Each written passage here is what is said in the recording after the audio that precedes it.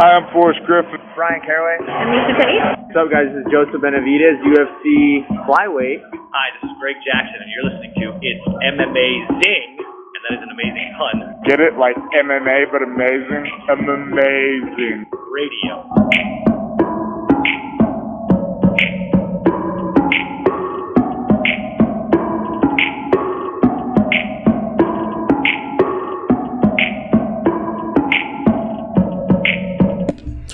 Welcome to It's MMA Radio. I am your host, Dr. Law, and with me, as always, DJ Mark. What's up? Also joining me this week, Lavender Gooms. Hey guys, and I wish you guys a happy National Compliment Day. And may I say, you both look very handsome and dashing today. Oh, as do you, Mike. As do you. And now we all have compliments and we've finished the day. There we are. You guys are both legendary. Oh, thank you, Bobby. Yeah, exactly. What a pleasant way to start the Honestly, show, Mike. Mark's got the fucking Jim Danville Neidhart rubber band in the beard right now, and it is just like the best. It's a decision we've all wanted to make with the beard, and Mark's going double. That's even better. Double. These are actually like little Viking jewelry things. Because Christine basically like, oh, I want to braid your beard, and she did it once, and I was like, it's nice. I was like, I want to make sure it's more Viking than biker. So she got these little like beads, and we're trying it out at home. Yeah. Before we make any public. In fairness, I think it's more of a home thing. Just my 2 cents, but I don't know. I don't see a lot of people rocking the beard hair stuff because one time. When your beard hair gets long, Mike, and I'm saying this because I'm not saying you can't grow one this long because I've seen you grow facial hair. I can't do that. Okay, I've seen you grow facial hair, but when you've never really let it get unruly, and like that's when you're looking at shit in the mirror and you're like, I can do a fucking lightning bolt, and I have done a lightning bolt, just weird ass designs and shit that I was like, I can't do this. I got to get rid of this. Anyway, folks, when we did the show last week, we're like, we're going to get some new champions. We knew we'd get at least one new champion. And we'd be merging another championship. And Jamal Hill beat the fucking brakes off of Glover Teixeira to become the UFC light heavyweight champion this month. We'll see if he's still a champion next month. Maybe Dana White didn't like that fight either. By the way, Dana White not at the card, so any issues we had with the card, we can just say that was why, because as we know, when Dana White's not there, everybody suffers. We all suffer. Yeah, what a horrible card because he wasn't there. Yeah, you know what? Some of the issues I have with some of the things that were happening in corners and referees, maybe Dana's the reason. He wasn't there. He wasn't there to fix it. But yeah, Jamal Hill, new UFC light heavyweight champion. We'll see what's next for him. We got some discussions to have there. And Brandon, the baby assassin Moreno, ends the feud, ends the quadrology, tetralogy, depending on which dictionary website you went to this week, with Deiveson Figueiredo punching the motherfucker right in that eye. Just knuckle punch to the eye. Quite frankly, it was not going Deiveson's way. Everybody you respect had it 3 rounds to nothing. Okay. The judges gave the second round to Figueiredo. Whatever. Didn't matter ultimately. Figueiredo announced he's going up in weight. Brandon's got a whole bunch of challengers. We all move on. We had, Gilbert Burns coming back and reminding us just how good he is. Jesus Christ. We had Lauren Murphy taking an absurd amount of abuse over Andrade. We had Johnny Walker knocking dudes out away. New ways, Mark. New ways I hadn't seen before. And we had... Sure. You see that man? The guy was holding one leg up. And he's hammer fisting it was sideways. New, but it wasn't like a finesse technique to use. It was very much like a schoolyard fight kind of thing, but we'll get into it. Yeah, you could tell me Johnny Walker doesn't actually know anything and he's just stumbling into victories and all these, and I buy it. He's winging and winning, so can't blame him. And we'll talk about Shogun's retirement and some of the way the UFC books that stuff. And other stuff too, Bonfim Brothers, RoboCop ruining so much money. RoboCop owes me so much money. Let me just put it that way. A bunch of other stuff. We'll get into that. T-Rex has woken up at this point this morning from that knockout. But let's get into it. Marcus, Jamal Hill. And let me just get this off the bat, right off the bat here, because I was going to try to maintain this thing I was doing the last couple of weeks where I was calling out everything wrong with these fucking people that they publicly do. And I was really disappointed in Jamal Hill, because I think you guys have listened to the show, might recognize that I've called out how much I enjoy Jamal Hill's fights, last year or so. So him getting a title shot, I thought was pretty cool.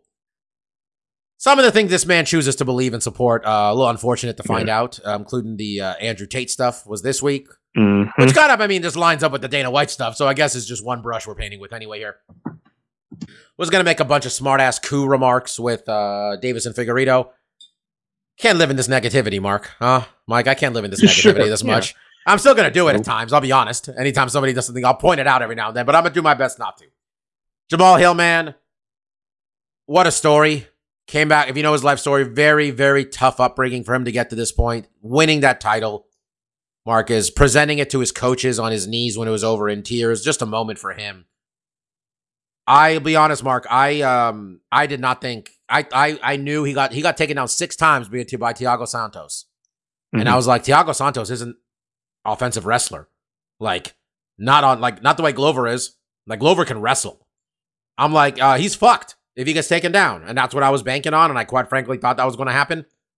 The leaps this young man made in his takedown defense I'm not saying he's going to stop Daniel Cormier, but big, big improvements in the grappling from this young man. And when it was on his feet, just hammered Glover. What'd you see? Yeah, the same. Glover has really made strides in his takedown ability, and he definitely struggled in this fight. But he did find success too, and I think that's where I want to give Jamal Hill even more credit.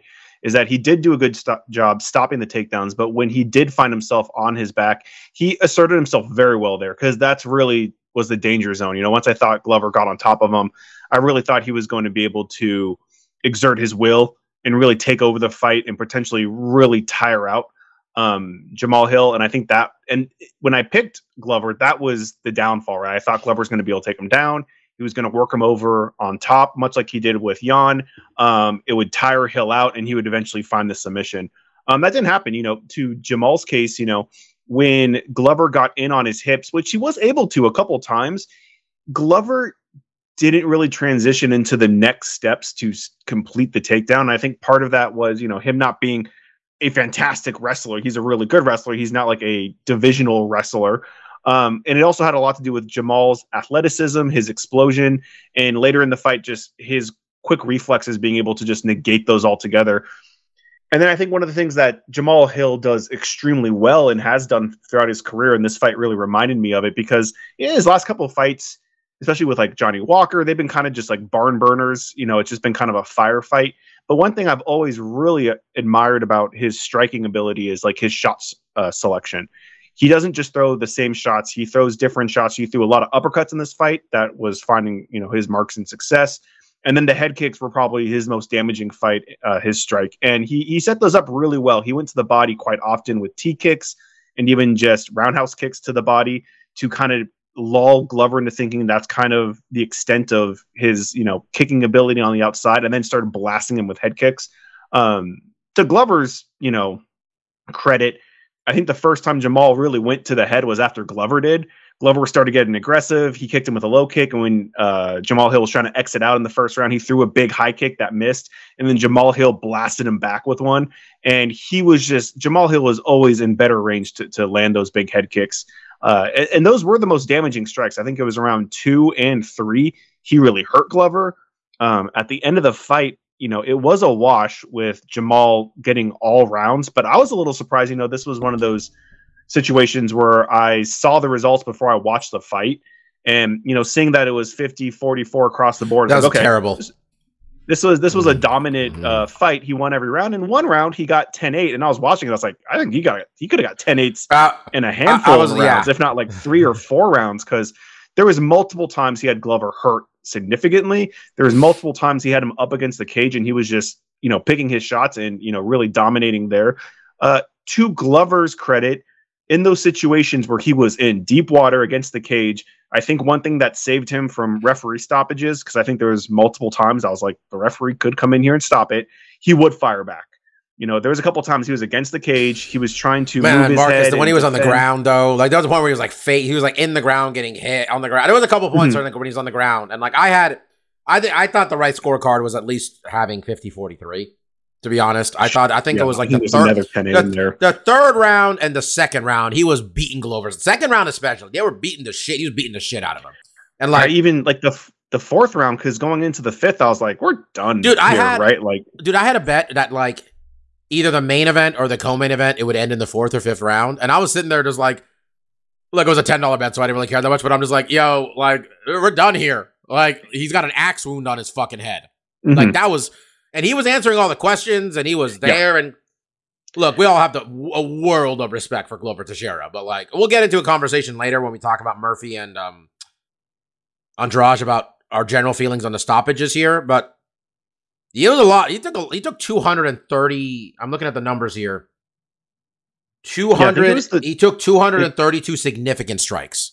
They said it was the most in light heavyweight history. Yeah. And what was really disappointing was like, oh, he beat Marvin Vittori. And I was like, oh, Marvin Vittori, the How middleweight. Significant were those strikes? How significant were those significant strikes? It's just weird because it's like, oh, this guy that fought light heavyweight once because his opponent couldn't make weight now had like a light heavyweight like record. It just seemed kind of weird, and it was just a weird little tidbit. But no, back to Jamal Hill, he was extremely impressive in this fight. You know, I did think Glover was going to have the acclimate on the ground and the ability to take him down that was really not going to allow him to shine. And this was a shining performance for him. He looked fantastic. He's always looked good in the stand-up, but his ability to basically keep the fight there the entire time and just completely dominate Glover was spectacular. You know, I think it was easily his best fight, and the most important fight of his career. Dude, I was so impressed. And it'll be interesting to see him match up against other fighters, right? I mean, I do think, was it Magomed? That's going to be interesting because that's a different Marcus, hold on. I want to get Mike in on this. How about the fight that Jamal Hill was originally supposed to have against Anthony Smith? See, Anthony missed weight twice as the backup for this fight, and Anthony was coming off of a loss to Magomed. Here's the thing. Mike, I want to get your thoughts on this. We can abandon the concept that this is a meritocracy, right? At this point, entirely. This is not a meritocracy. Obviously, though, the best choice is if Yuri Prochazka can go. Right? And we don't, and like, look, if Yuri Prochazka can go in July, then we should wait. Because it sounds like that'd be a sick fight. Jamal versus Yuri? I mean, those dudes just swinging? That sounds like a good time. If they can't do that, Mike, we got Magomed and Jan, who drew with each other. We got Anthony Smith, as you mentioned. We got, I don't know how hurt Rakic is, but he technically lost to Jan when his knee exploded. We got, I mean, do we talk about Johnny Walker? Because he's right there. He just beat Paul Craig. But he has like fought. 2 fights. He has like a 2-fight win streak right now, Johnny Walker. This is the top. This is the rankings. So Yuri, Glover's out. Yuri, Magomed, Jan, Rakic, Anthony Smith, Nikita Krylov, Paul Craig, Ozdemir, Ryan Spann, Johnny Walker. It feels like any of these dudes can beat another one. I think doesn't Paul Craig have a win over Ankalaev? Is that a thing? Or does Magomed have a loss to anybody? Like it feels like a lot of these. Like it seems like a real precarious situation, Mike. Who do you think? What would you do in your if we have to book a fight for Jamal Hill? What is it? This was January. Jamal's got to fight in May. Who is he fighting if it's not Yuri? Mm-hmm. Well, also closer to the end of January, so there's that. But hearing the interview that Prochazka had with Ariel earlier today, he didn't quite rule out being able to fight in March. He definitely ruled out being able to fight in March rather than in May or July. But he did speak about wanting to come back at 100% and not rushing his rehab back. So I don't think he would be coming back in July. I think he'll be coming back later on in the year. So with that said, I do think Jamal Hill will have to have a title defense between now and then. He came out of this fight pretty unscathed. So, right? You're muted, Bob. Yeah, I think only he had like a shiner on his eye, but like I He think you're did. right. Unless Yeah. unless he hurt his hands beating Glover's ass. I'm not trying to be funny. It might have happened, but yeah, nothing we know of. And besides that, so everyone you mentioned, I think would be an interesting fight.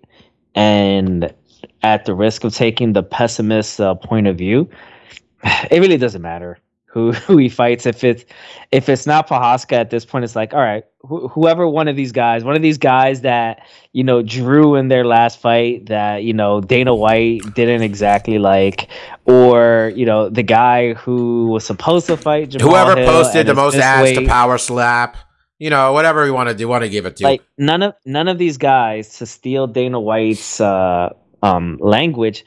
I mean, none of them really move the needle. To be honest, when it comes to whoever would be fighting for the title next, so it really doesn't matter which one it is. Whoever's healthiest and can fight in about 3 to 4 months. So when they were coming out, Glover's team, I'm sure I'm not the only one who noticed. Poatan, Alex Pereira, is fucking huge. And Glover in his post-fight interview said Alex is going to move up to light heavyweight after he defends the belt a few times at middleweight. Look, Mike, I know we can't just like not do Izzy versus Poatan. Izzy's earned that. But Poatan going up to avenge his coach, Glover, against Jamal is some fucking I'm not the biggest fan of ruining two divisions with double champions, but come on, man. Like, that sounds like a lot of fun, no? Those two dudes also throwing hands? It would be funny because Pereira, while being a massive middleweight, I think he'd still be a pretty big light heavyweight. He's so big. He is such like a large human being. He looks like he weighs like 230 pounds. It's like, that'd be a good fight, Marcus. I'm just saying, I think that'd be a really good fight. Jamal versus Pereira. I mean, I think what's kind of interesting is, outside of Maglamed, I think most of, and again, like I keep putting him in this shoebox. I think he's like a wrestler type, and I don't really think he necessarily is. I think he can wrestle pretty well, but he likes to strike. So when you look at 205 out now with Glover gone, it does seem like the top guys are mostly all strikers, and it's something that Jamal Hill's really good at. It's not like, it's hard to say he's the best of the division, although he's holding the belt now, so that definitely stands for something. But like, he's going to be fighting a bunch of other guys that kind of like the style of fight that he likes. And then in that regard, Alex Pereira, it'll be interesting to see how he transfers to 205. But right now, I think it's fairly safe to say he's the most powerful, dangerous striker at 185. I do think he kind of owes Izzy that rematch. So we'll see how that goes. That's still going to be a tough fight. Izzy did pretty good in that fight until he kind of dropped the ball at the end. But if he can get past that, I think that's a great storyline for him to go up to 205, become a double champ, and avenge his coach. Jamal Hill still has to maintain the belt, right? If he loses it to Aglamed or Jan, and Alex goes up, I still think that's intriguing. Anytime someone wants to be double champion or goes for it, I always think that's a fun super fight.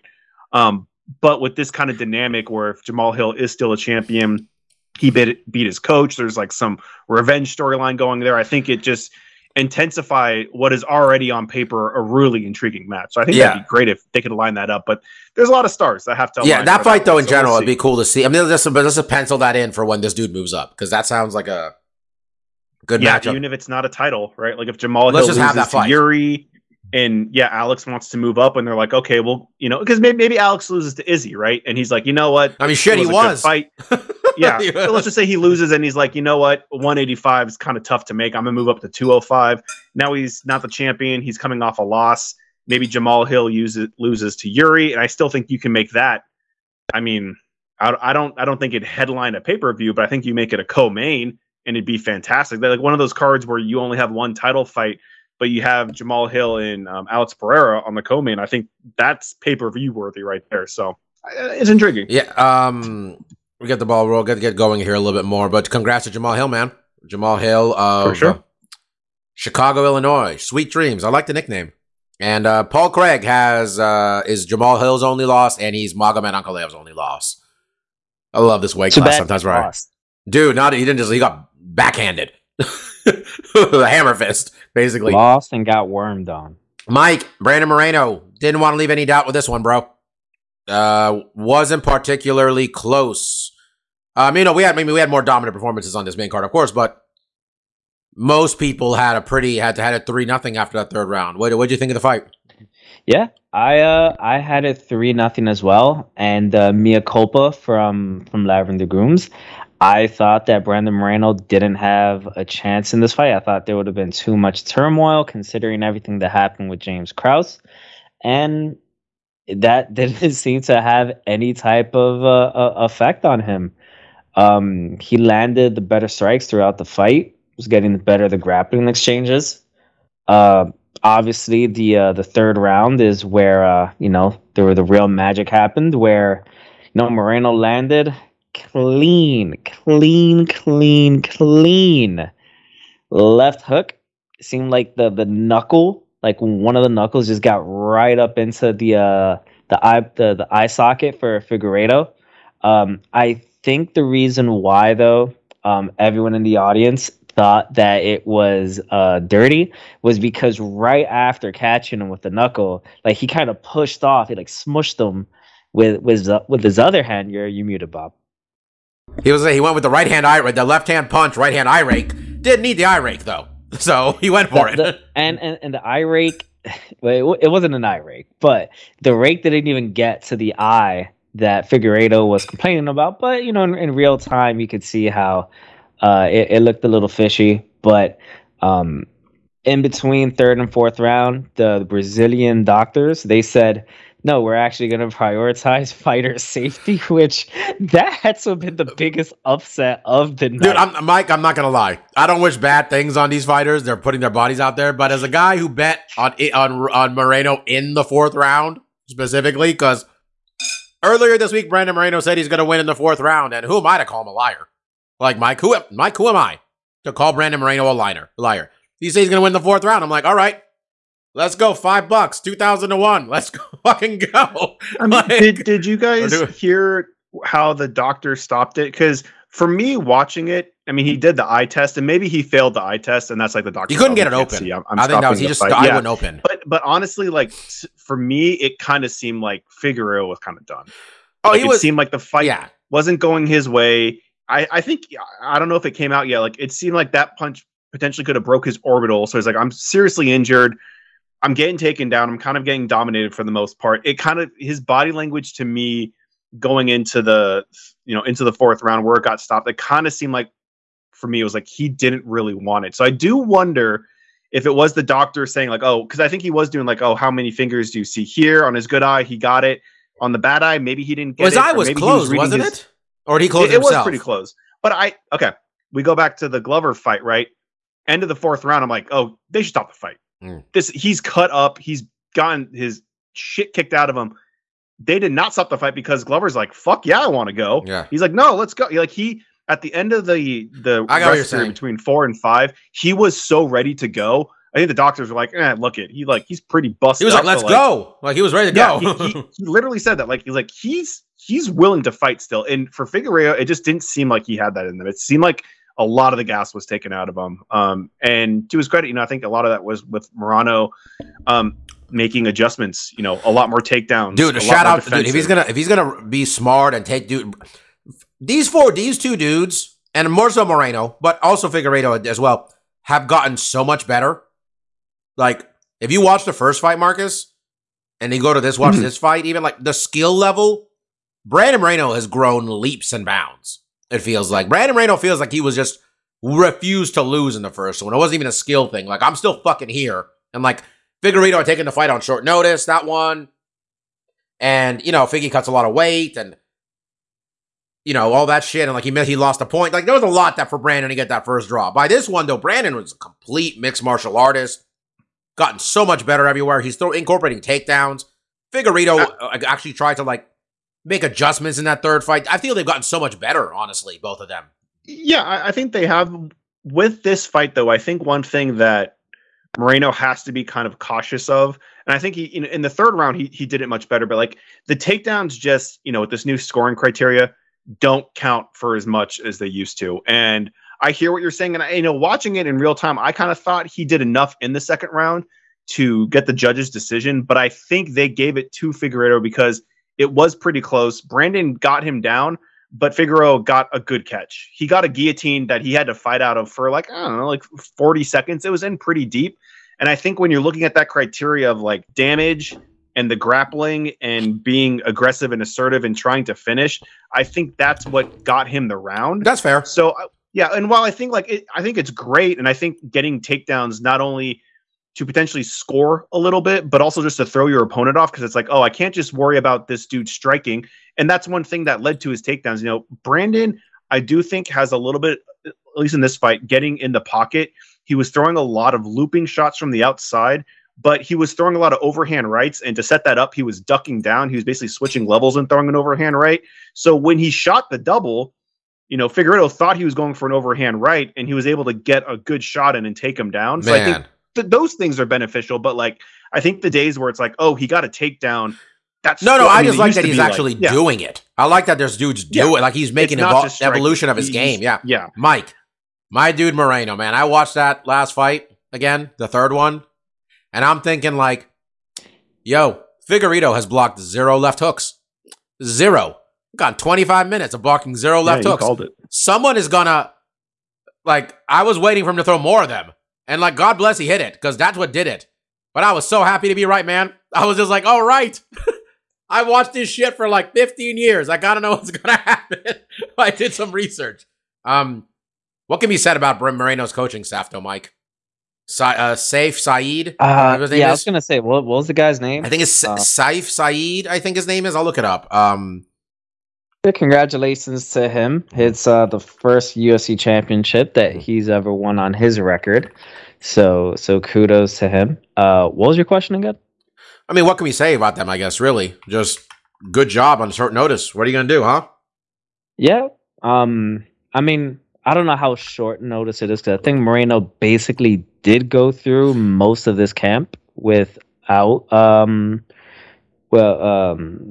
Jesus, why am I blanking on his name? Saif Saud. Sayyif Saud. That's his name. Yeah, James Krause. James Krause, that's what I was referring to. But still not ideal conditions. I wonder what's going to happen going forward, because Saeed, I think, is based out of Texas, whereas Moreno's based out of Kansas City. I think that's where Krause was, and I'm not sure that gym exists anymore, because that's where the gym was. The Glory MMA gym was Kansas City. So I don't know. We'll have to see. I know on the rundown I said we're going to have to give Glover his flowers, and we will in a bit here. But and then that logical choice here, Mike, is Pantoja. We've been talking about it on this show as Pantoja's that dude to come up and fight the winner of these things. Pantoja's got to win over Moreno. He also has a second reality show win over Moreno. Obviously, he's not the same fighter, and he basically accosted Moreno backstage to be like, can you fight next month? Like, that type of thing. It's like, yo, I get you've been waiting 2 years, buddy. I get it. You've been waiting a while, but like... from what I read, he went, it was all love. Like, hey, congrats. Yo, when we fighting? And you gotta appreciate that type of attitude. Dude. But he's obviously the next guy up. I mean, just basically, even if just because we don't have to see Figueiredo fight for the title anymore. There's not going to be a fifth Moreno fight, looks so done with this thing. Moreno was so done with Figgy when it was over. It's a guy, I'm done with this motherfucker. All right, leave me alone. It'll be great to see, some new blood fighting for the title. I mean, they helped Marcus. I think like when they started cutting dudes to like kill the division, when they cut like all those dudes, including Moreno, by the way, was one of them. He got cut in that thing, and people like in the division was saved, and I think people try to give it to Henry, because he tried to he beat Dillashaw and stuff or whatever, because Dillashaw came down to 125. I think we got to give credit to these two guys for helping rebuild a weight class that that UFC didn't like or didn't care at all about. I know it's been a while. They fought 4 times and all stuff, but in these 2 years and 4 fights, these guys, we got a weight class, man. Like we're deep. We got a full weight class worth of dudes to come in now. I mean, we got to give them their credit here, Marcus. Wouldn't you say?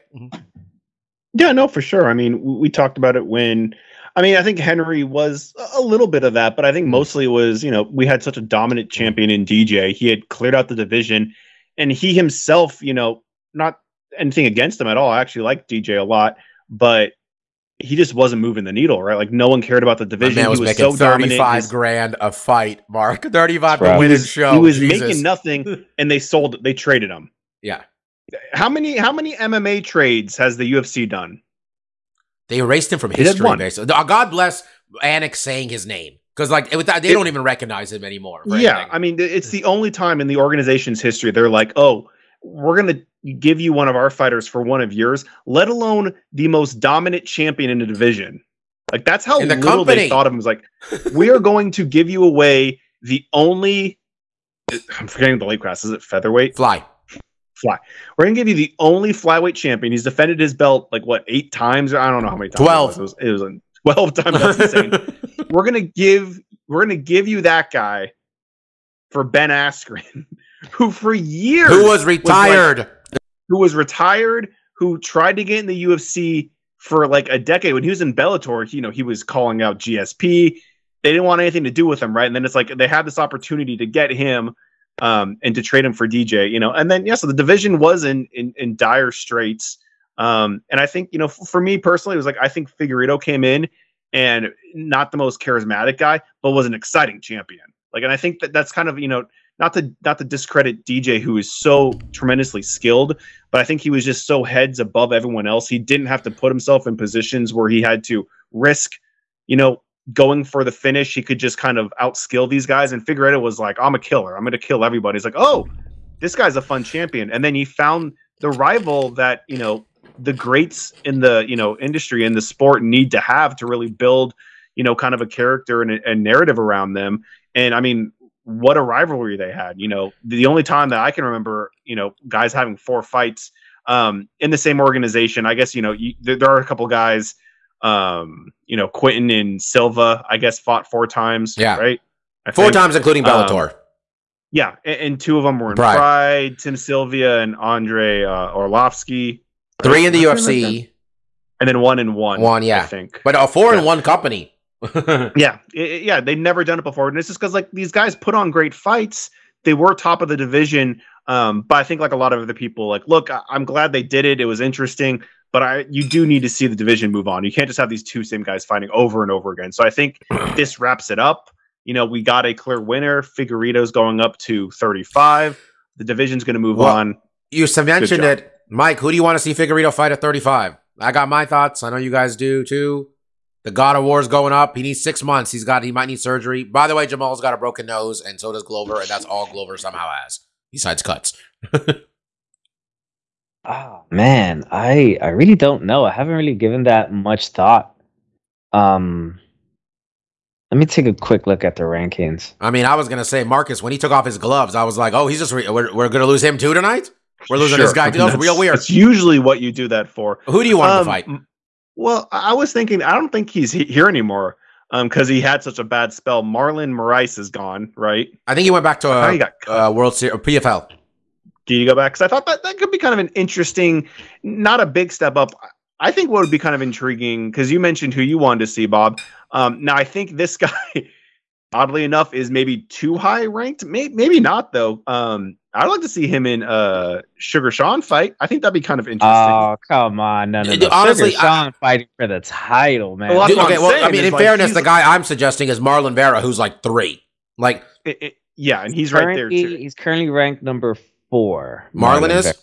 Yeah, Honestly, Sean look. Peter Yan, Marab, not even going to attempt that last name, and then Marlon. Look, I don't want to throw cold water on this entirely. I think this is not going to be the greatest. I'm not sure how 35-year-old Figueiredo is going to fare. He's that old. Huh?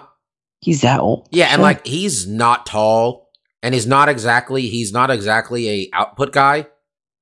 He's got to get in and crack you, and he's been able to do it at flyweight. Man, he might just be at the end of a Rob Font jab for 3 rounds. So that's also that. By the way, at 135, Jan is fighting Marab. Marlon is fighting Corey Sandhagen, and it's still TBD. Sean versus Aljamain, I think they want Cejudo.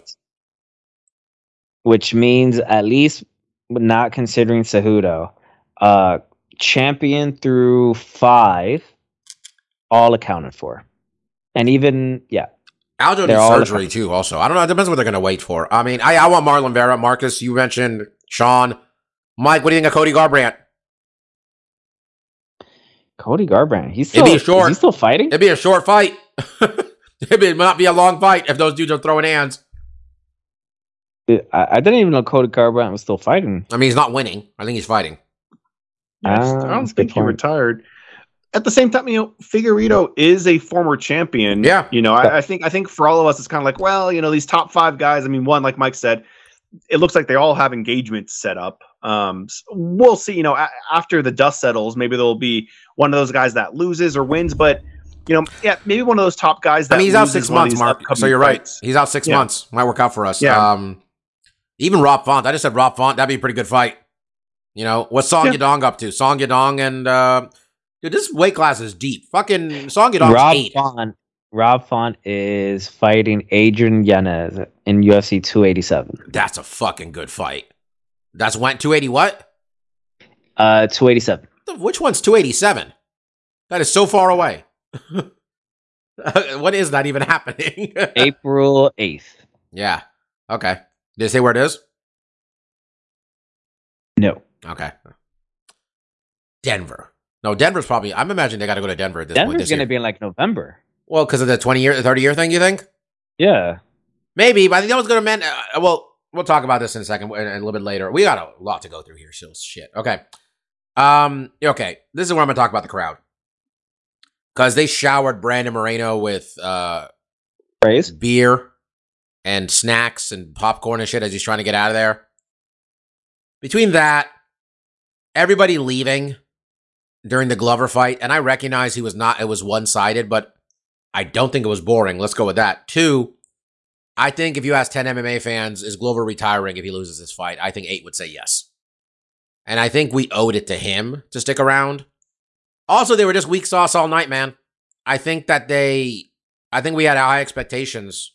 I think we always romanticized the Brazilian crowds because of how great it was when it first started. And I was guilty of this. I was trying to tell my girlfriend about how excited I was to see the Brazilian crowd and all that. It's been 3 years.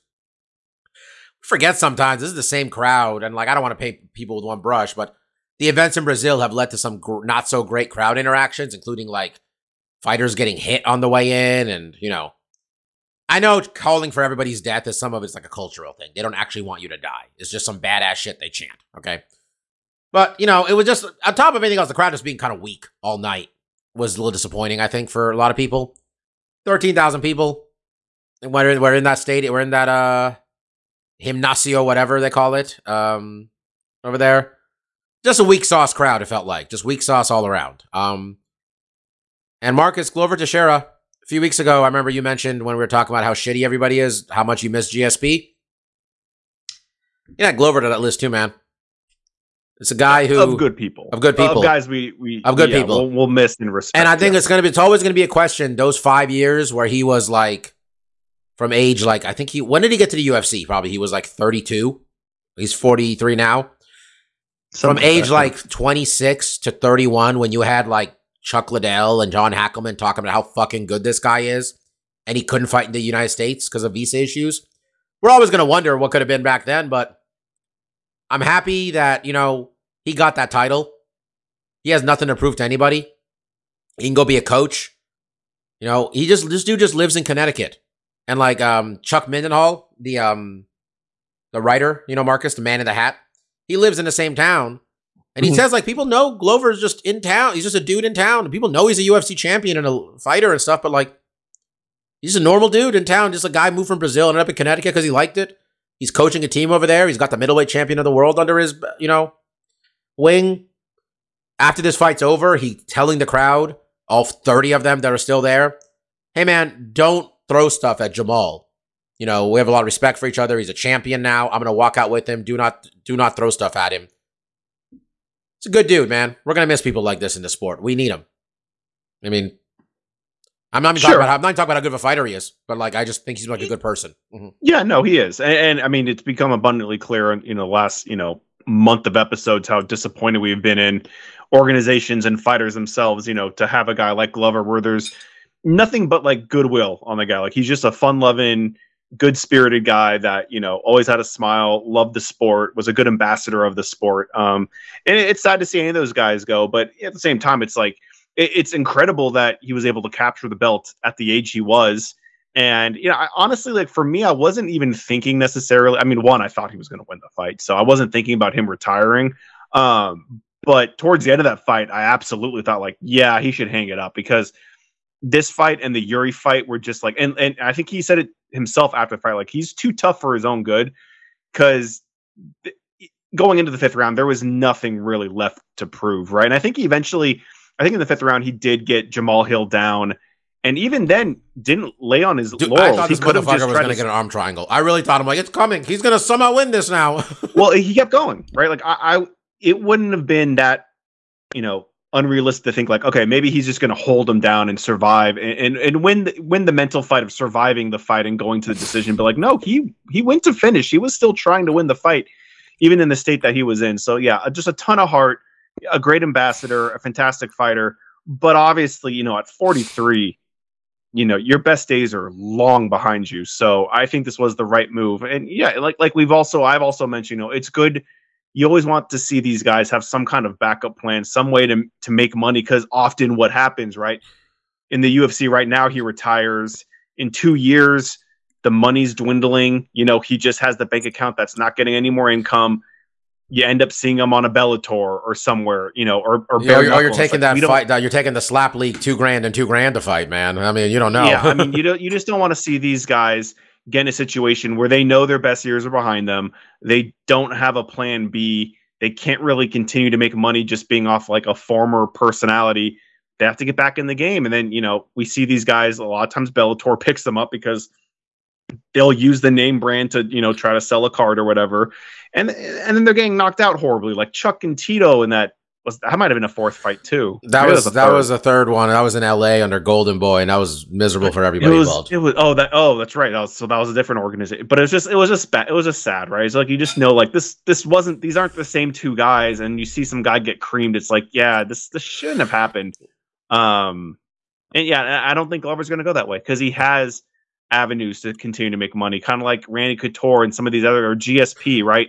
Like if GSP ever fights again, it's because he really wants to. It's not because he needs the money, right? And that's kind of what you want it to be. You don't want it to be like a Rampage situation where he's trying to like get. We're at the point now, bro. We're this many years into this sport that we are seeing the bad end of stuff.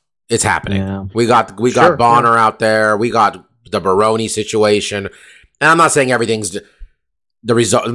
This is not everybody's fault, but like you're talking about guys who are not okay. Like if you end up in a situation where you kill your girlfriend in a Mexican motel room, you were not taken care of well by the sport. Are we surprised we haven't heard anything from like Don Fry or like both on Dan Severn as well? Like, that they're not okay? Yeah, like how have we not heard anything from them? Well, we got Marks and Gary Goodridge. We got. Well, yeah, I mean Gary kept fighting, and that was his problem. Is like these other guys. I mean, I don't know what Dan Severn's doing. I think he's coaching wrestling. Don Fry. I mean, these are guys that I think personally had like kind of a better head on their shoulders. This sport attracts all types, and I think the guys that have the most trouble are like people that were already finding themselves on the wrong side of the law, having trouble, criminal past, and then it's like, oh well, MMA was my escape from that, right? This is a way I can get out of the livelihood I was in and make money fighting. And then once that ends, it's like, okay, well, what do I fall back on? And it's like, well, I can't. These guys weren't really like coaches. They weren't leaders. They followed instructions. They didn't give instructions. So like, what do they do after they can't compete anymore? And it becomes tough. I think for a lot of these guys, it's a very tough transition. So, Marcus, you always wish for the best. It's tough, and then, yeah, unfortunately, there's been some guys that have just been on the wrong side. You guys are, I'm not sure you did this on purpose. You really transitioned to what I wanted to talk about, which is the corners and referees stopping fights. And we're going to speed it up here. We're already 45 minutes in, and I'm not trying to make a 2-hour podcast out of this.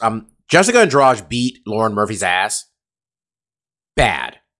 Like, I was ready for us to start calling this thing 2 minutes into the second round. Like, once Lauren started growing more heads on her face, like more faces with all the bumps and stuff.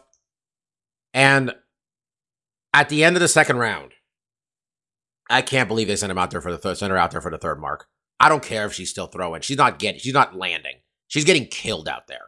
Like, this is that had an impact on that woman's future. All these fights do. She had nothing to gain. Like, I know, like, you might just, like, she might get the miracle shot. But first of all, Lauren Murphy doesn't got in that kind of fighter.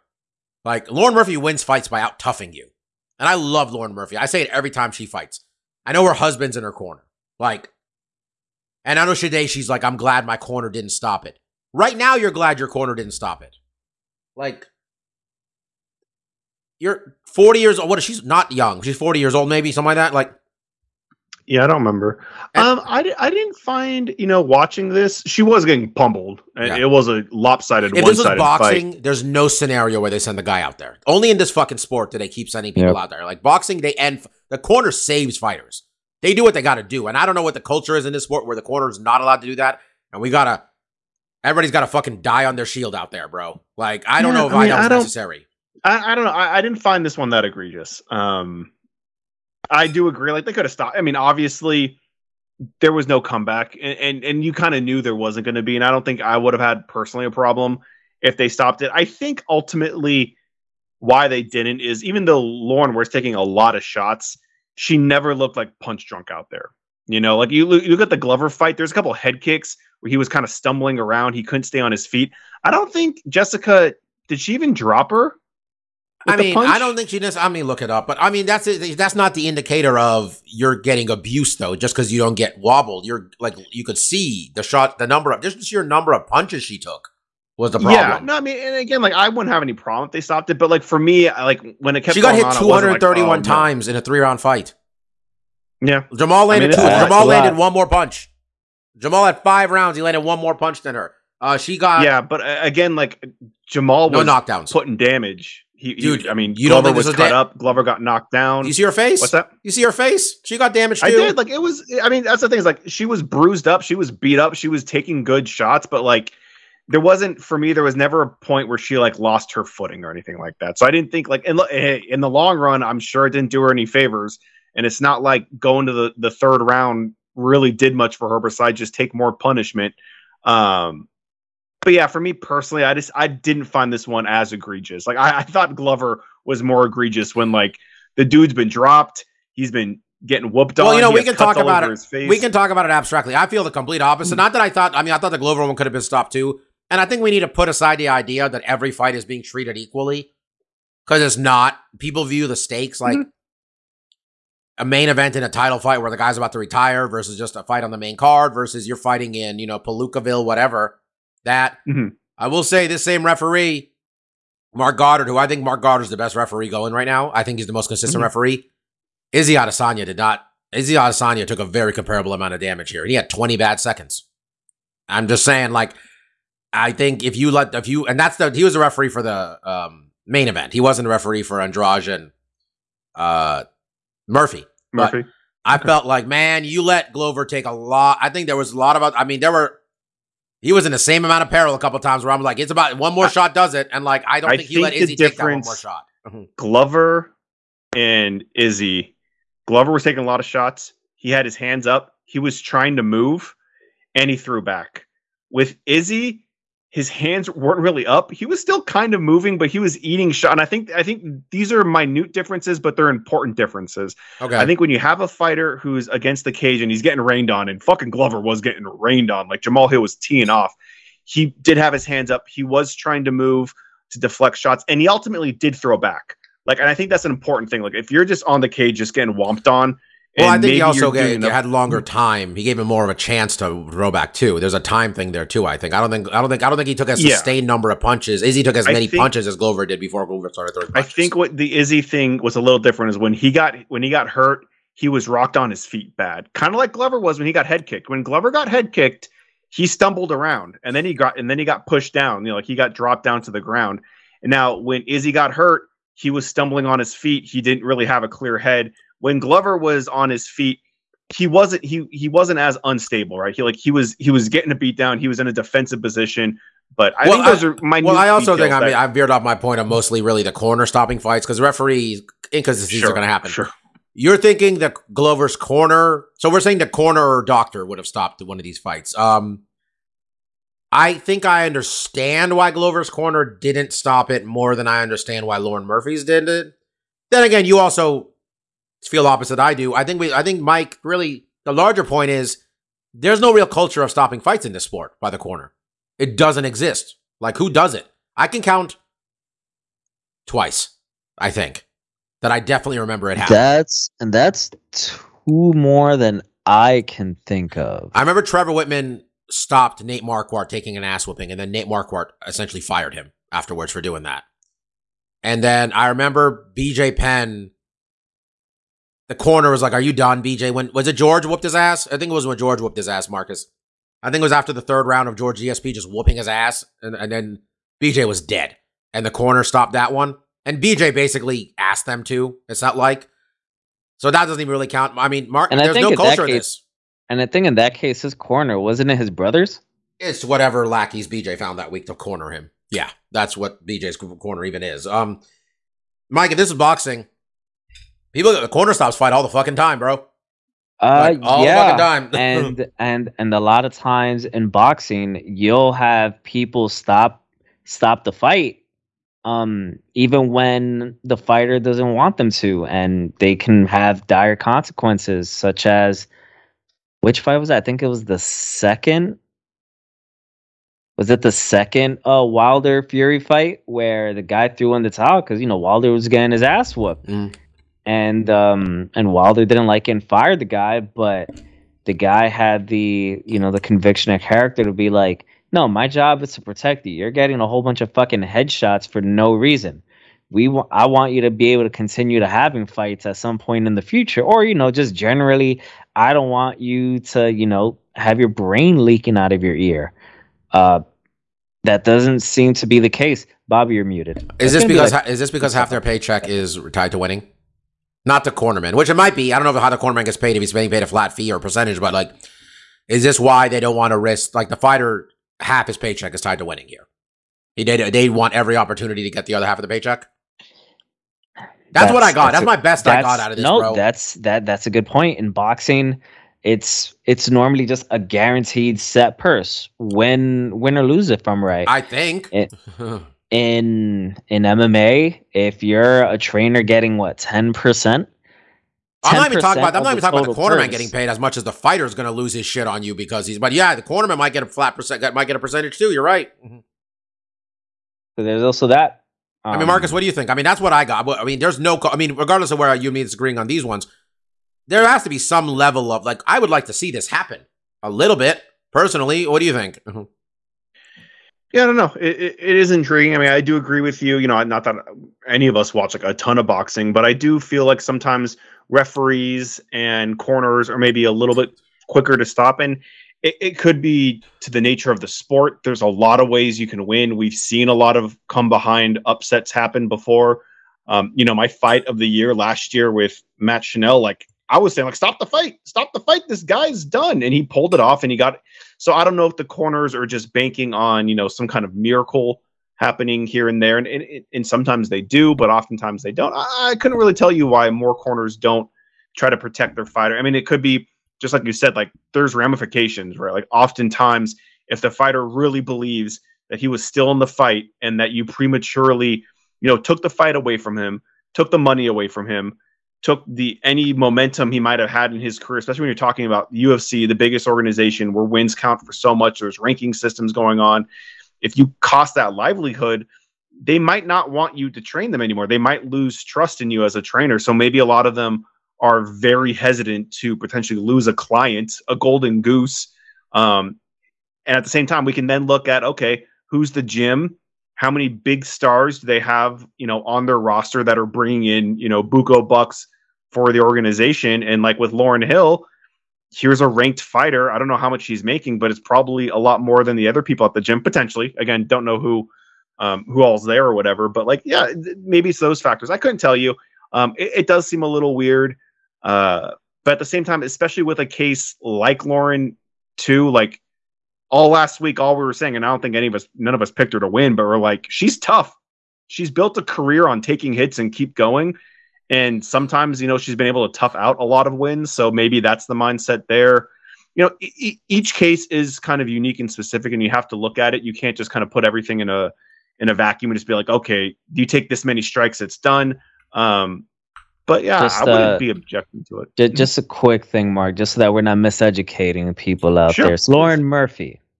Oh, sorry. Did I muck up her name? You said Lauren Hill, and Mike wanted to make a miseducation of Lauren Hill joke. That's what I know. I know where he was going. I know. Yeah. Lauren took 15 significant strikes per minute, one every 4 seconds. So she is going to be feeling this one for a little bit of time. We say it like that, Jesus Christ. That just means she just got hit the whole fight. We'll see where we go from here with her. I would hope. Did she get anything? No. I mean, how would you give her a fight of the night? Okay. All right. I'm going to pick up the speed here a little bit. Oh, fuck. We didn't even get Shogun. All right. This is part of a longer discussion, but Marcus, I'm going to need them to not, like, if you're going to book a retirement fight for these guys, you got to give me, like, I don't think we need to do this young guy without a fucking Wikipedia page against Shogun thing. I didn't even like the fucking Gutierrez versus Edgar thing. Give me another old dude, and let's fucking do it, man. We're not building stars here. Like, let's disavow ourselves of the concept that the UFC builds any stars, okay? And there's none of the, you can't tell me one of these guys, like, this guy beat fucking whatever old man in the UFC, and now he's fucking middleweight champion. They don't do it. Give me somebody Shogun's age for Shogun to fight. Give me somebody within 4 years of him. I don't care. Give me somebody that's not. I know who he is. Anthony Smith. Who are you thinking? Give me Anthony Smith. Anthony Smith? Yeah. I mean, you don't think that's a more difficult fight? I don't care if it's more difficult. I mean, I don't know. You can find some young guy. Give me a reason to give a shit, man. Like, give me somebody we recognize. I don't know. Have a middleweight that we recognize move up in weight. This is Shogun going out the door. We don't have to have miserable. We don't need to see Shogun just getting his ass whipped by some 28-year-old up-and-comer. If you're trying to do like the wrestling thing of the guy's gonna put over the young talent on the way out the door, you don't put over a fucking jobber. Okay?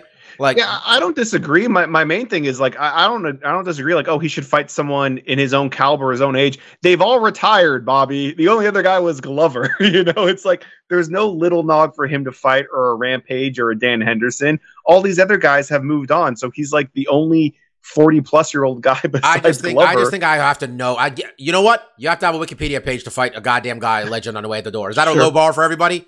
All right, you have to have been on pay-per-view before. Also, we're skipping a bunch of shit, and Paul Craig got knocked out with a hammer fist sideways by Johnny Walker. Fucking cool. Mm-hmm. Real fucking cool. Let's give him credit there. Gilbert Burns cut through Neil Magny like a fucking hot knife through butter, or knife through hot butter. Whatever, either way. That was not close. Neil Magny, Mark, we gave him all the credit in the world last week for being tough. Well, this is what happens when you fight Gilbert Burns. But, yeah, if I'm booking this card, by the way, I book Johnny Walker and Paul Craig as the main event of the prelims. Even, this isn't Monday morning quarterbacking here, because we all recognize that fight was going to be fucking weird. And some weird shit was going to happen in Craig versus Walker that might lead to people wanting to watch pay-per-view. I think we all recognize there was a good chance Shogun was going to get worked. And that is what you were going to show people, what they chose to show people going into the pay-per-view and asking for $80. I would have flipped that, personally. I would have shown the Shogun highlight video, talking about how cool Shogun is, which they did a great job on, and say, this dude's retiring tonight. He's the first fight up. Order the pay-per-view. That's what I would have done, personally. And also, dude was, like, dancing after he won, and I know, like, he had, like, his own struggle, and he's Ukrainian and all that. Read the room, homie. Read the room. I didn't even mind the celebration dance. These are fighters. They get excited. This is obviously the biggest stage he's had. This is a legend that he was fighting. My gripe with the dance was I think he did the suck it sign at first. I was like, we'll cut that part out. You can do a little dance, and you can even do his little like finger shake at him like no.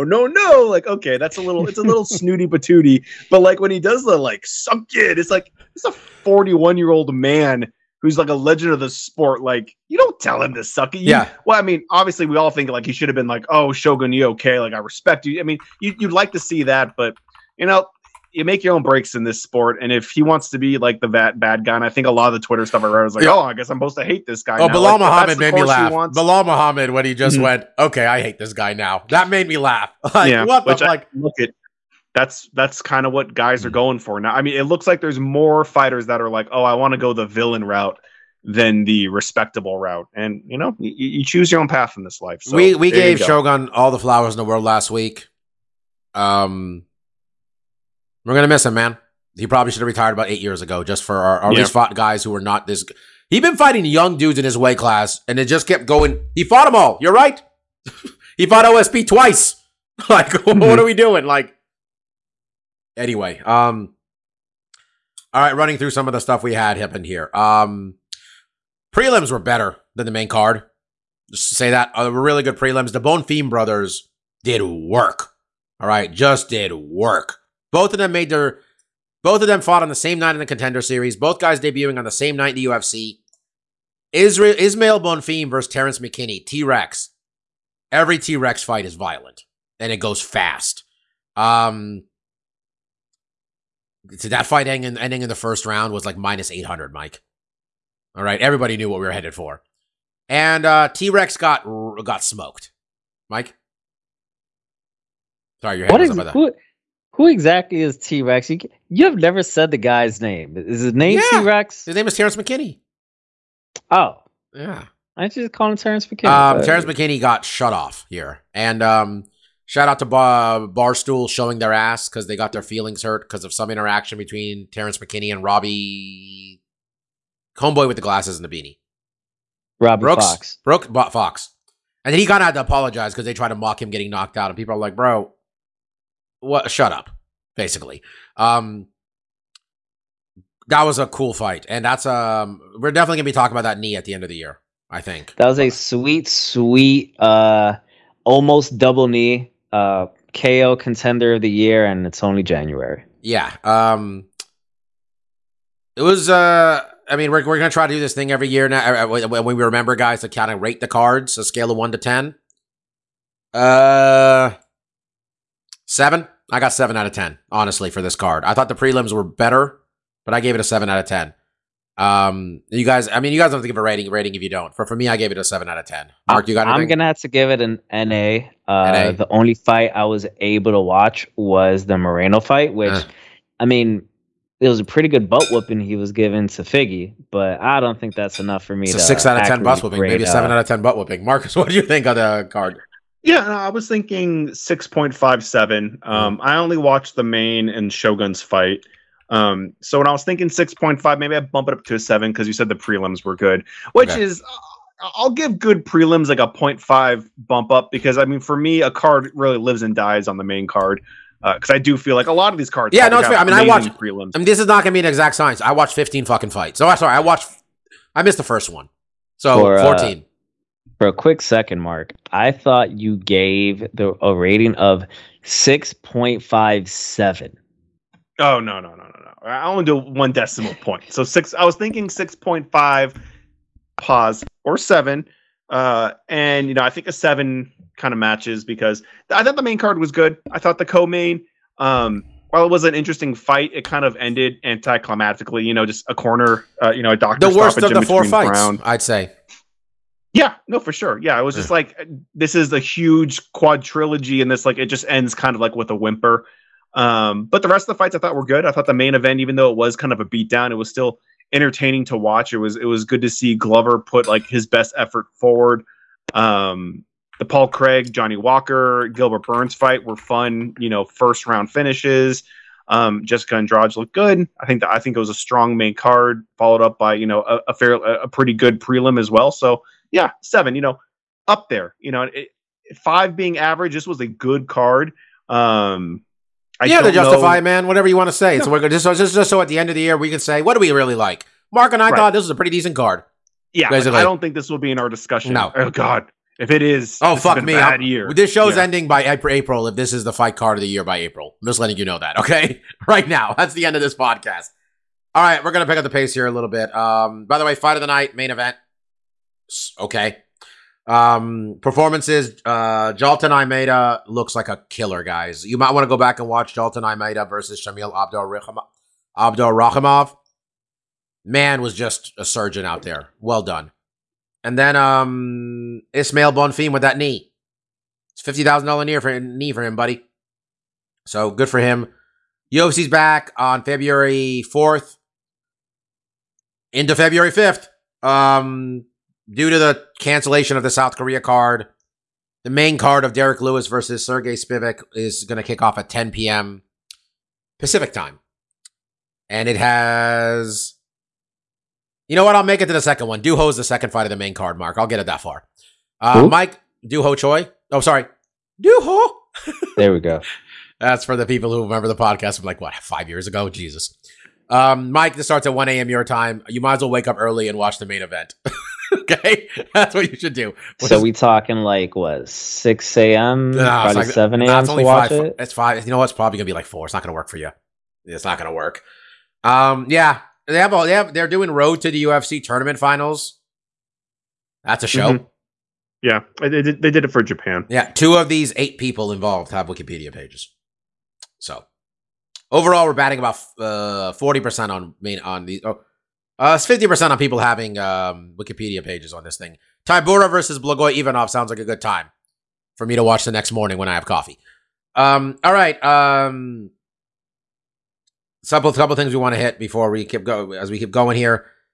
I closed it now, but Luke Rockhold, unretired from MMA. Marcus, you talk about guys just showing up in Strikeforce or Bellator or something. Mm-hmm. You go ahead and pencil that shit in right now for Luke Rockhold, wouldn't you say? He has a connection with Coker. It would make sense. We'll see. We'll see where their cards lay. I mean, PFL's making moves. Who knows? Word was that they right now they got Valentina Shevchenko and Alexa Grasso as the co-main event to John Jones and Cyril Gane. Word was that they're also going to put Amanda Nunes versus Irene Aldana on that card, where you'd have both of Lobo Gym's most prominent fighters fighting for world titles on the same evening. Shout out to Mexican MMA, by the way, guys. Fucking those seeds the UFC's been planting all this time. Moreno, Yair, these 2 women. Things are happening. Now they're saying that Amanda might not fight till April, possibly in a New York City card, not Brooklyn, like Madison Square Garden, maybe. Maybe playing to what Mike was saying about the UFC going to going to Colorado instead in November rather than usual New York date. So I think it'd be kind of cool though to have 3 title fights on one card. I think I'm not against it, but the 2 of those title fights might go 25 minutes, Mark. Both those women's fights might go 25 minutes each, especially how tough Irene is and Grasso also. Tyson Fury's down to fight Francis again. He says it. He wants 4-ounce gloves. Queensberry. Dude, who knows the Queensberry rules? Honest, I've heard the Queensberry. There's a thing. I don't know what they are. I looked it up or read it or saw it somewhere years ago. I think you can do dirty boxing, you can hold the guy's head and punch him. There's some techniques. What's that? Against a cage, maybe then if he's staying in a cage. Maybe, or it could maybe even do you can do the back knuckle, because you can't really do a back fist in boxing. That's illegal. So it's something like that. It's something where some of the rule sets particular to punching in boxing are eliminated in this rule set, but I don't remember exactly. Mike, I think that's a good idea. I'm down to watch that happen. He wants Mike Tyson to be the referee. Makes me think this whole thing's ridiculous now that he mentioned that, but I think it's cool that he's mentioning it in general. I think that's good for Francis. Yeah, I think Tyson is probably bored at this point. There's maybe 1 fight really left for him. God, I want that fight though, bro. I want that fight. We can't unify. We got to unify the titles. You have an opportunity for him to become the first undisputed heavyweight champion in, I think, the 4-belt era. Has there been a 4-belt champion? He would have to fight Anthony Joshua? No, Usyk. Is that the one? Usyk, the Ukrainian cat. What's his Alexander Usyk? Something Usyk. Is this really the time, to be taking things from Ukrainians? Okay, we'll have him fight Francis instead. The other one, I think this one's actually bigger, honestly, is Steven Espinoza, who runs Showtime Sports. talking about how they can be very flexible, Francis, between Bellator and boxing. And I think that's a big deal, Mark. I think that's a big, big deal. By the way, we didn't talk about some of the details of what they said about Francis last week, where Dana White saying Francis weighs 300 pounds now and doesn't give a shit. Like, all right, woman beater, shut the fuck up. All right, just shut up. I made it 45 minutes. I did like the part where apparently Francis said they told me, go ask Randy Couture what it's like to go against the UFC. So Francis went to his gym, Extreme Couture, and said, yo, Randy, what was it like going against the UFC? Randy's like, I'm pretty fucking rich. I think it'll be okay. And Francis is like, all right, I'll go against the UFC. All right. Marcus, I think should we induct another fight? We're an hour and 10 minutes in, or should we go to stuff we like? Part of me thinks we maybe should save this because this is sure. Let's save it. Let's save it because this thing was relevant 3 weeks ago. Yeah. 4 weeks ain't gonna mean nothing at this point. Yeah, so we're gonna shove it for this week. You know what? We're gonna give you a teaser. We are. This is not a teaser. This is just we're telling you what we're gonna talk about. The next fight we're gonna induct is Bob Sapp versus Antonio Rodrigo Nogueira in Pride. Do yourself a favor and watch it before we get to it. I don't even think it's like teasing it, Bobby. You literally told me on New Year's, like, do that fight. And I did. Like, okay, and then I watched it, and then every week we've just I'm sorry. talk about. No, it's not even a big deal. But like, they put a 16-fight UFC card, bro. They put a 16-fight UFC card. All right. No, I'm all right. We're gonna do stuff we like, and I don't have anything, but at the end, I want to say a little something about Jay Briscoe, wrestler we lost this week. So, Mike, do you have anything this week? I actually do, and it is something in regards to you guys' home state. The stuff I like this week is that sweet, sweet nectar, rain, that water, that H2O. So may I give... Mike. No. That's not the mic, right? No, Mike, my lobby is still wet. Mike, it's still wet from the flooding. Well, you know what? Fuck your lobby, Bobby, because 3 months ago, 99% of the state was in drought conditions. Now, it's only 92. 3 months ago, shut up, Bobby, 40% of your state was in immensely severe drought conditions. Okay, it's severe, today? Not immensely severe. Severe. I just saw a news report today where it was severe and immensely severe. All right. So it was immense. So that's like really bad, right? 40%. You know how much it is today? 0%. Your reservoirs are above. I gotta buy a new bumper for myself and the Mini Cooper I hit. Okay, Mike. Right now, your reservoirs are slightly above average to historic. The historic averages right now, and y'all still got months of the rainy season left. Oh, it's done. Right? Yeah, we'll see. I'm seeing this news report that said months of rainy season. So, bro, they couldn't predict the rainy season the day before it showed up, bro. I mean, I have no faith in the weather. And Mike, I'm with you. It's frustrating living in here where it's like, oh, drought, and then it starts raining. It's like, oh, now we're flooding. Right? It's like, get it together. Either you want the water or you don't want the water. All I've heard from Bobby is bitching and moaning about wildfires and droughts and all that. And now you guys get a nice little deluge. Just because a nice little deluge, and he's like, because I want a sandwich doesn't mean you got to give me an entire Subway franchise. Okay, I wanted one little bit. I gotta go buy a wet vac now. Oh, my life is so hard. Mike, as a Californian, I'm with you. I'm like, I thought we would be so hard up for this water. We'd have all these scientists like, oh, we're gonna grab all this water. Mark has a 2-block drive to work. 2 blocks. All right. Bobby here just channeling his inner Missy Elliott. He can't stand the rain. That was good, Mike. I mean, hey, my storage shed started leaking. But, mostly it's just like, I'm with you, Mike. It's like drought. Don't flush your shit because we need to save the water. And then we get a bunch of water and they're like, oh, I don't know what to do with all this water. It's flooding everything. It's like, a scientist, get your buckets, put it somewhere you need it. That's right. Save it for later. Exactly. All right. These guys are on team. Get your buckets. Look, Get your buckets out. day one of the rain, I was fine with. Once we got to the point where it was just like, bro, I can't go out and get my socks wet all the time. And Bobby, I'm with you. Like, I don't like being out in the rain. I don't like getting wet and walking the dogs and being miserable. You know, you know what I love? I love being in the car when it's raining and you hear all the pitter patters on the car. It's like, oh, that's some soothing shit. That's a top 5 sound. All right, Mike. Yeah, in addition I don't like walking in it. But in addition I do to agree the with Mike, it's like water. we need the water, and when we get the water, then it's too much water. It's like, come on, guys, get it together. Can I have a glass of water? Mike dumps a pitcher on your fucking head. It's fine, right? You wanted water, right? Oh, I love a good cold glass of water, Bobby. Oh, You know what's another top 5 sound? The sound of like the microwave beeps when like you're done, like the food is done. Oh, it's a good sound. I mean, it's good. I don't know if Top 5? Top 5. Top 5. All All right, buddy. 'Cause you're Besides, like, I'm about to eat. Mike, what else? whatever you're eating, it could Mike, be like before you go crazy. nuke some cup of noodles, what else do you got for us this week? And is that it? No, that was it. All right, Marcus, what do you got? Yeah, not a ton this week. Game wise, there's not a ton coming out. This game Forspoken's coming out this week. This was like Square Enix's big new IP. Reviews came out today. Not super great and not too surprising. Open world kind of like JRPG stuff. I was intrigued in it, but like as we got closer to it, I was like, I'm gonna hold off. And it seems like a lot of it's like, oh, the transversal stuff's kind of fun.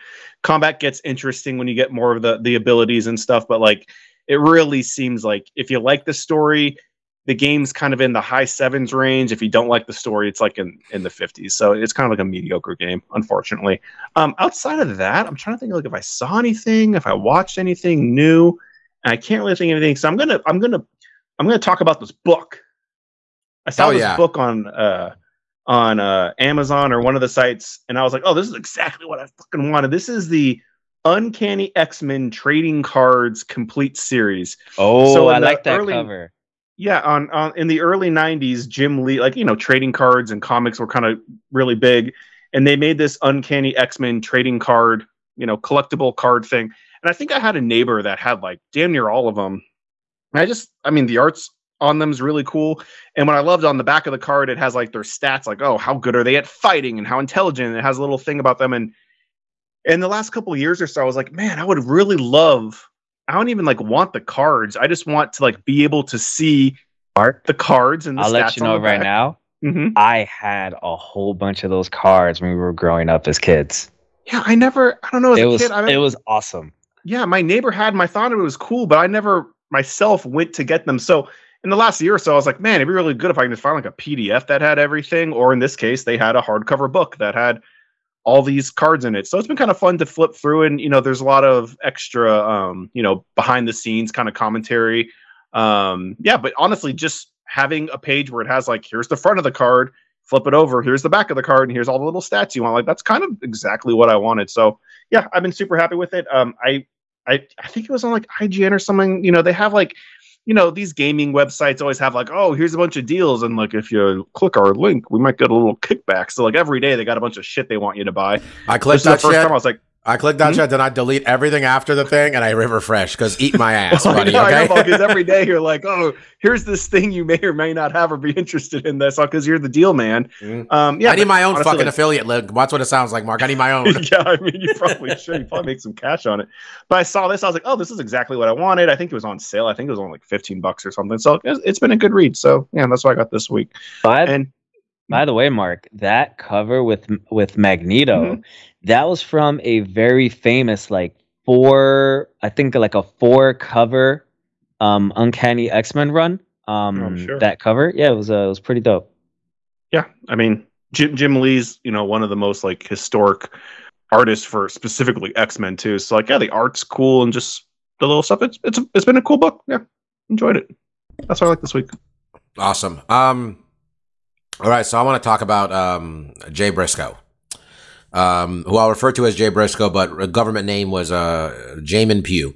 One half of a tag team called the Briscoe Brothers. A team that him and his brother Mark Briscoe formed when they both joined the wrestling business. Jay died last Tuesday. He was driving with 2 of his daughters in his pickup truck. He was not wearing a seatbelt. Though I don't think that would have helped him here necessarily. When on the opposite side of a road, and this is in Delaware somewhere, this happened where my understanding is everybody's going. It's one of those situations where you're both sides, everybody's driving like 60 miles an hour. Lady in a pickup truck also on the other side swerved into his lane, had a head-on collision, killed him. She died as well. She was wearing a seatbelt. She died. So that's why I said that. Obviously, for the love of God, everybody wear a fucking seatbelt. But his daughter's in the car. Okay? No. Well, it sounds like they're going to be okay, but at the time, one of his daughters couldn't feel anything below her knee. She now can feel some stuff, and sounds like she's going to be able to come together there and be okay ultimately, or however okay you're going to be when you're in a head-on collision when your dad dies at age 38. Sounds like he's going to be I kind of, and I'm not the biggest Ring of Honor fan in the world. I was not super familiar with the Briscoe brothers. The matches they had with FTR this year was the most I'd watched them. And I kind of known who they were as kind of like these foils to the Young Bucks and other teams in Ring of Honor you've heard about for, since Ring of Honor's basically existed. I think Jay was in the first ever Ring of Honor match, actually, in 2002, I believe.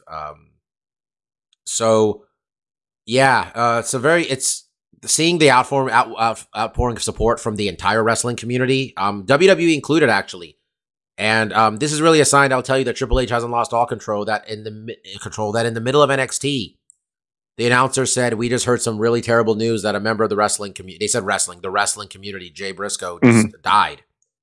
And, Booker T's sitting there, and Booker T knows Jay Briscoe. And they all know, the entire WWE roster guys is Ring of Honor from 10 years ago. People have talked about that. Kevin Owens was just broken man, it seemed like, online. The Young Bucks, FTR, all these guys were just crushed. Adam Cole, everybody talked about how much they just thought these two gentlemen. And I kind of like that this generation of wrestler, and we saw it also, Mike, I think you saw with the Brody Lee stuff. And Stefan actually remember mentioning it to me, because Stefan didn't know a lot about Brody Lee. Like, man, this generation of wrestler, they really, when they say the word brother, like the brothers and stuff, seems like they really mean it, man. These guys actually generally seem to have each other's back on some level here, which not that previous generations didn't, but you really see that it's a real, like, one for all for one type attitude with these guys, and I was looking at, they made like not a GoFundMe, because these gentlemen, the Briscoes, are more religious. They have like a thing that's like GoFundMe, but you can give money or prayers. So you can click, this person gave 50 prayers, which, no judgment, but you can click the link and that's what happens. And that's the entire ordeal there. Rather than the money thing. Saw Chris Jericho donated 15 grand. Each Young Buck then donated 10 grand. Adam Cole donated. This is all to the family, because they lost their breadwinner. And it sounds like Tony Khan word is he's pretty much going to take care of this family best he can, because he did buy Ring of Honor about a year ago, which you got to give the man respect for that. I was a little disappointed. I kind of understood why, but TBS wouldn't let AEW do a tribute show for him. TBS also wouldn't let the AEW actually full on sign them to be AEW wrestlers, not just Ring of Honor wrestlers. It's because when Jay was in 2011, Jay said some pretty homophobic stuff about, like, a lot of F words out in New York City today, and talking about Hurricane Irene at the time, hoping it's going to get all the he, she's and the she, he's. And he said some really reprehensible stuff. And he really tried over those next 10 years or so to really better himself, though, man. People can change.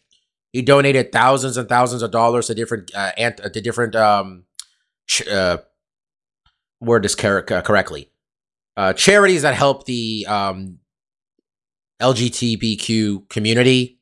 He celebrated the passage of same-sex marriage being allowed. He talked about how, man, I didn't know. He says, I was just a guy. I thought I was protecting my religion. I said horrible things. He really made his effort to really better himself over those 10 years. But TBS didn't want him on their network, right? And they wouldn't let a tribute show. If you want to take that moral point of view, okay. If you want to draw that line in the sand, I get it. On some level, I get it. But you can't do that when the show that comes on right after Dynamite is the fucking White Power Slap League. And We learned today that they offered former UFC veteran Eric Spicely $2,000 to win. $2,000 to show, $2,000 to win on this fucking thing. To go be his power slap guy. So this league was created for like, they thought, man, these UFC fighters are getting too expensive with us getting only 80% of the revenue. Anyway, I watched the first, by the way. 2Gs to get a concussion. When they know who you, when people might watch. Like Mark or I, well, some psychopaths like me or Mark might be like, oh, this guy did MMA? Maybe we'll watch this. Like, I mean, it was my prediction. They're going to, if it blows up, they're going to get Francis on there. I saw the first, because I watch AEW, and AEW, when it's over, just, the TNT app is just rolling into it. TBS app is just rolling into it. So I saw the first, 2-3 minutes of this thing, and I had a real hard time. I'm having a hard time putting the words how bad it was, Mark.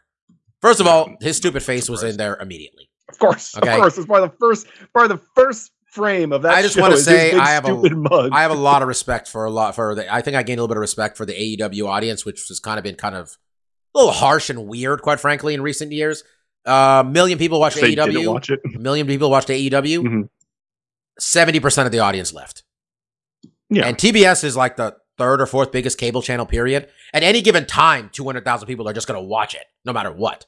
Like, people the fact that pretty much everybody left and it was a failure, and God willing, this week is going to be a failure too, because AEW put on a show last week. That was a concerted big show for AEW last week. This week's just a fucking show. Like, AEW might draw 850. I don't know what the Power Slap League's going to do. So yeah, I didn't want to make this about that necessarily. I just felt like it was really hypocritical. I think you guys can see where I'm coming from, where we didn't want to pay tribute to a man who had made mistakes. And I'm not going to say anything he said was okay. He won't say anything he said was okay. But he made an effort to better himself, and can you never be forgiven? According to TBS, you can't. Unless you slapped your wife on New Year's Eve, then we're going to make sure you're on our network. Yeah.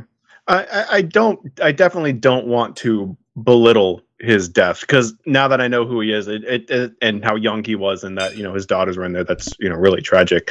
When you first said his name, Bob, I thought it was one of those old guys that hangs out with Vince McMahon, and I was like, well, he's 80 years old. I mean, I feel weird. Honestly, I like his name, Gerald Briscoe. Gerald Briscoe. Well within my rights to be very. No, you're fair. I thought they were related to him when they first started. I'm like, oh, okay. They related to him? Okay. Yeah, man, it was it was just a sad story. Honestly, it was a sad story, and I was just the fact that and I know they did tape a tribute show for him, and they're going to put it on YouTube for free, so everybody can see it. And when they do, I'll happily watch it. I just think it was kind of fucked up to then air that. I think if you want to draw the line in the sand and say, I truly believe what he said was not okay, we shouldn't pay tribute to him, blah, blah, blah, blah, blah. Okay. I feel he's done enough to redeem himself, personally. But if you feel that way, that's fine. You can't do that and then the next show on TV be that, though. Come on, man. That was just... It bummed me out. But rest in peace, man, to Jay Briscoe. His poor brother, man, no one's ever heard from him. Lost his partner in more ways than one. He was 1 year older than him. That's his guy through and through. And he lost him. So, real shocking moment for the wrestling community this week. But felt realizing I'm ending the show on the downer. But you know what? Go and if you can, see if you can find if you can go. I think Ring of Honor and a lot of promotions just put every Jay Briscoe match they had for free, strung them together in different YouTube videos. You can find Jay Briscoe winning the Ring of Honor title over Kevin Steen, now Kevin Owens. It's a good time, man. You find any of these FTR matches. I watched the last one. Holy fuck, they beat the crap out of each other. Good professional tag team wrestlers. So, anyway, we are going to be back next week. We're going to preview a card none of us are going to watch because we're too old. It's too late. We're too old. It's just, I can't. I'm not making it to Derek Lewis versus Sergey Spivak. I'm sorry. That sounds like a cool fight. Honestly, Marcin Tybura versus Blagoy sounds like a good fight too. But we'll preview that. We'll see if I'm in a good mood or not entirely based on if the Niners beat the Eagles or not. I'm not super confident right now. But until then, I was Dr. Law. That was DJ Mark, and that was Lavender Gooms. Go watch Last of Us, like we told you last week, and watch some Jay Briscoe matches. And what was the name of the book to pick up, Marcus? The Uncanny X-Men trading card. The Uncanny X-Men trading card. Hey, man, we're just, Sure. we're about to make our own fucking affiliate link for all this stuff. That's what we're going to do every episode. All right, guys, thank you so much. Peace out. See ya. So what are your chances, you think, in winning the game on Sunday, Bob? If we play like we did last week, we're not going to win. If we play like we did the previous 10 weeks, we might. That's pretty much it. By the way, this is straight up. They're doing like the Ultimate Fighter while showing slap fighting. That's what this show is. Mm-hmm. Yeah. Makes sense. They need a reality hook. You get wrecked for $2,000. Woo! Wow. Bye, everybody.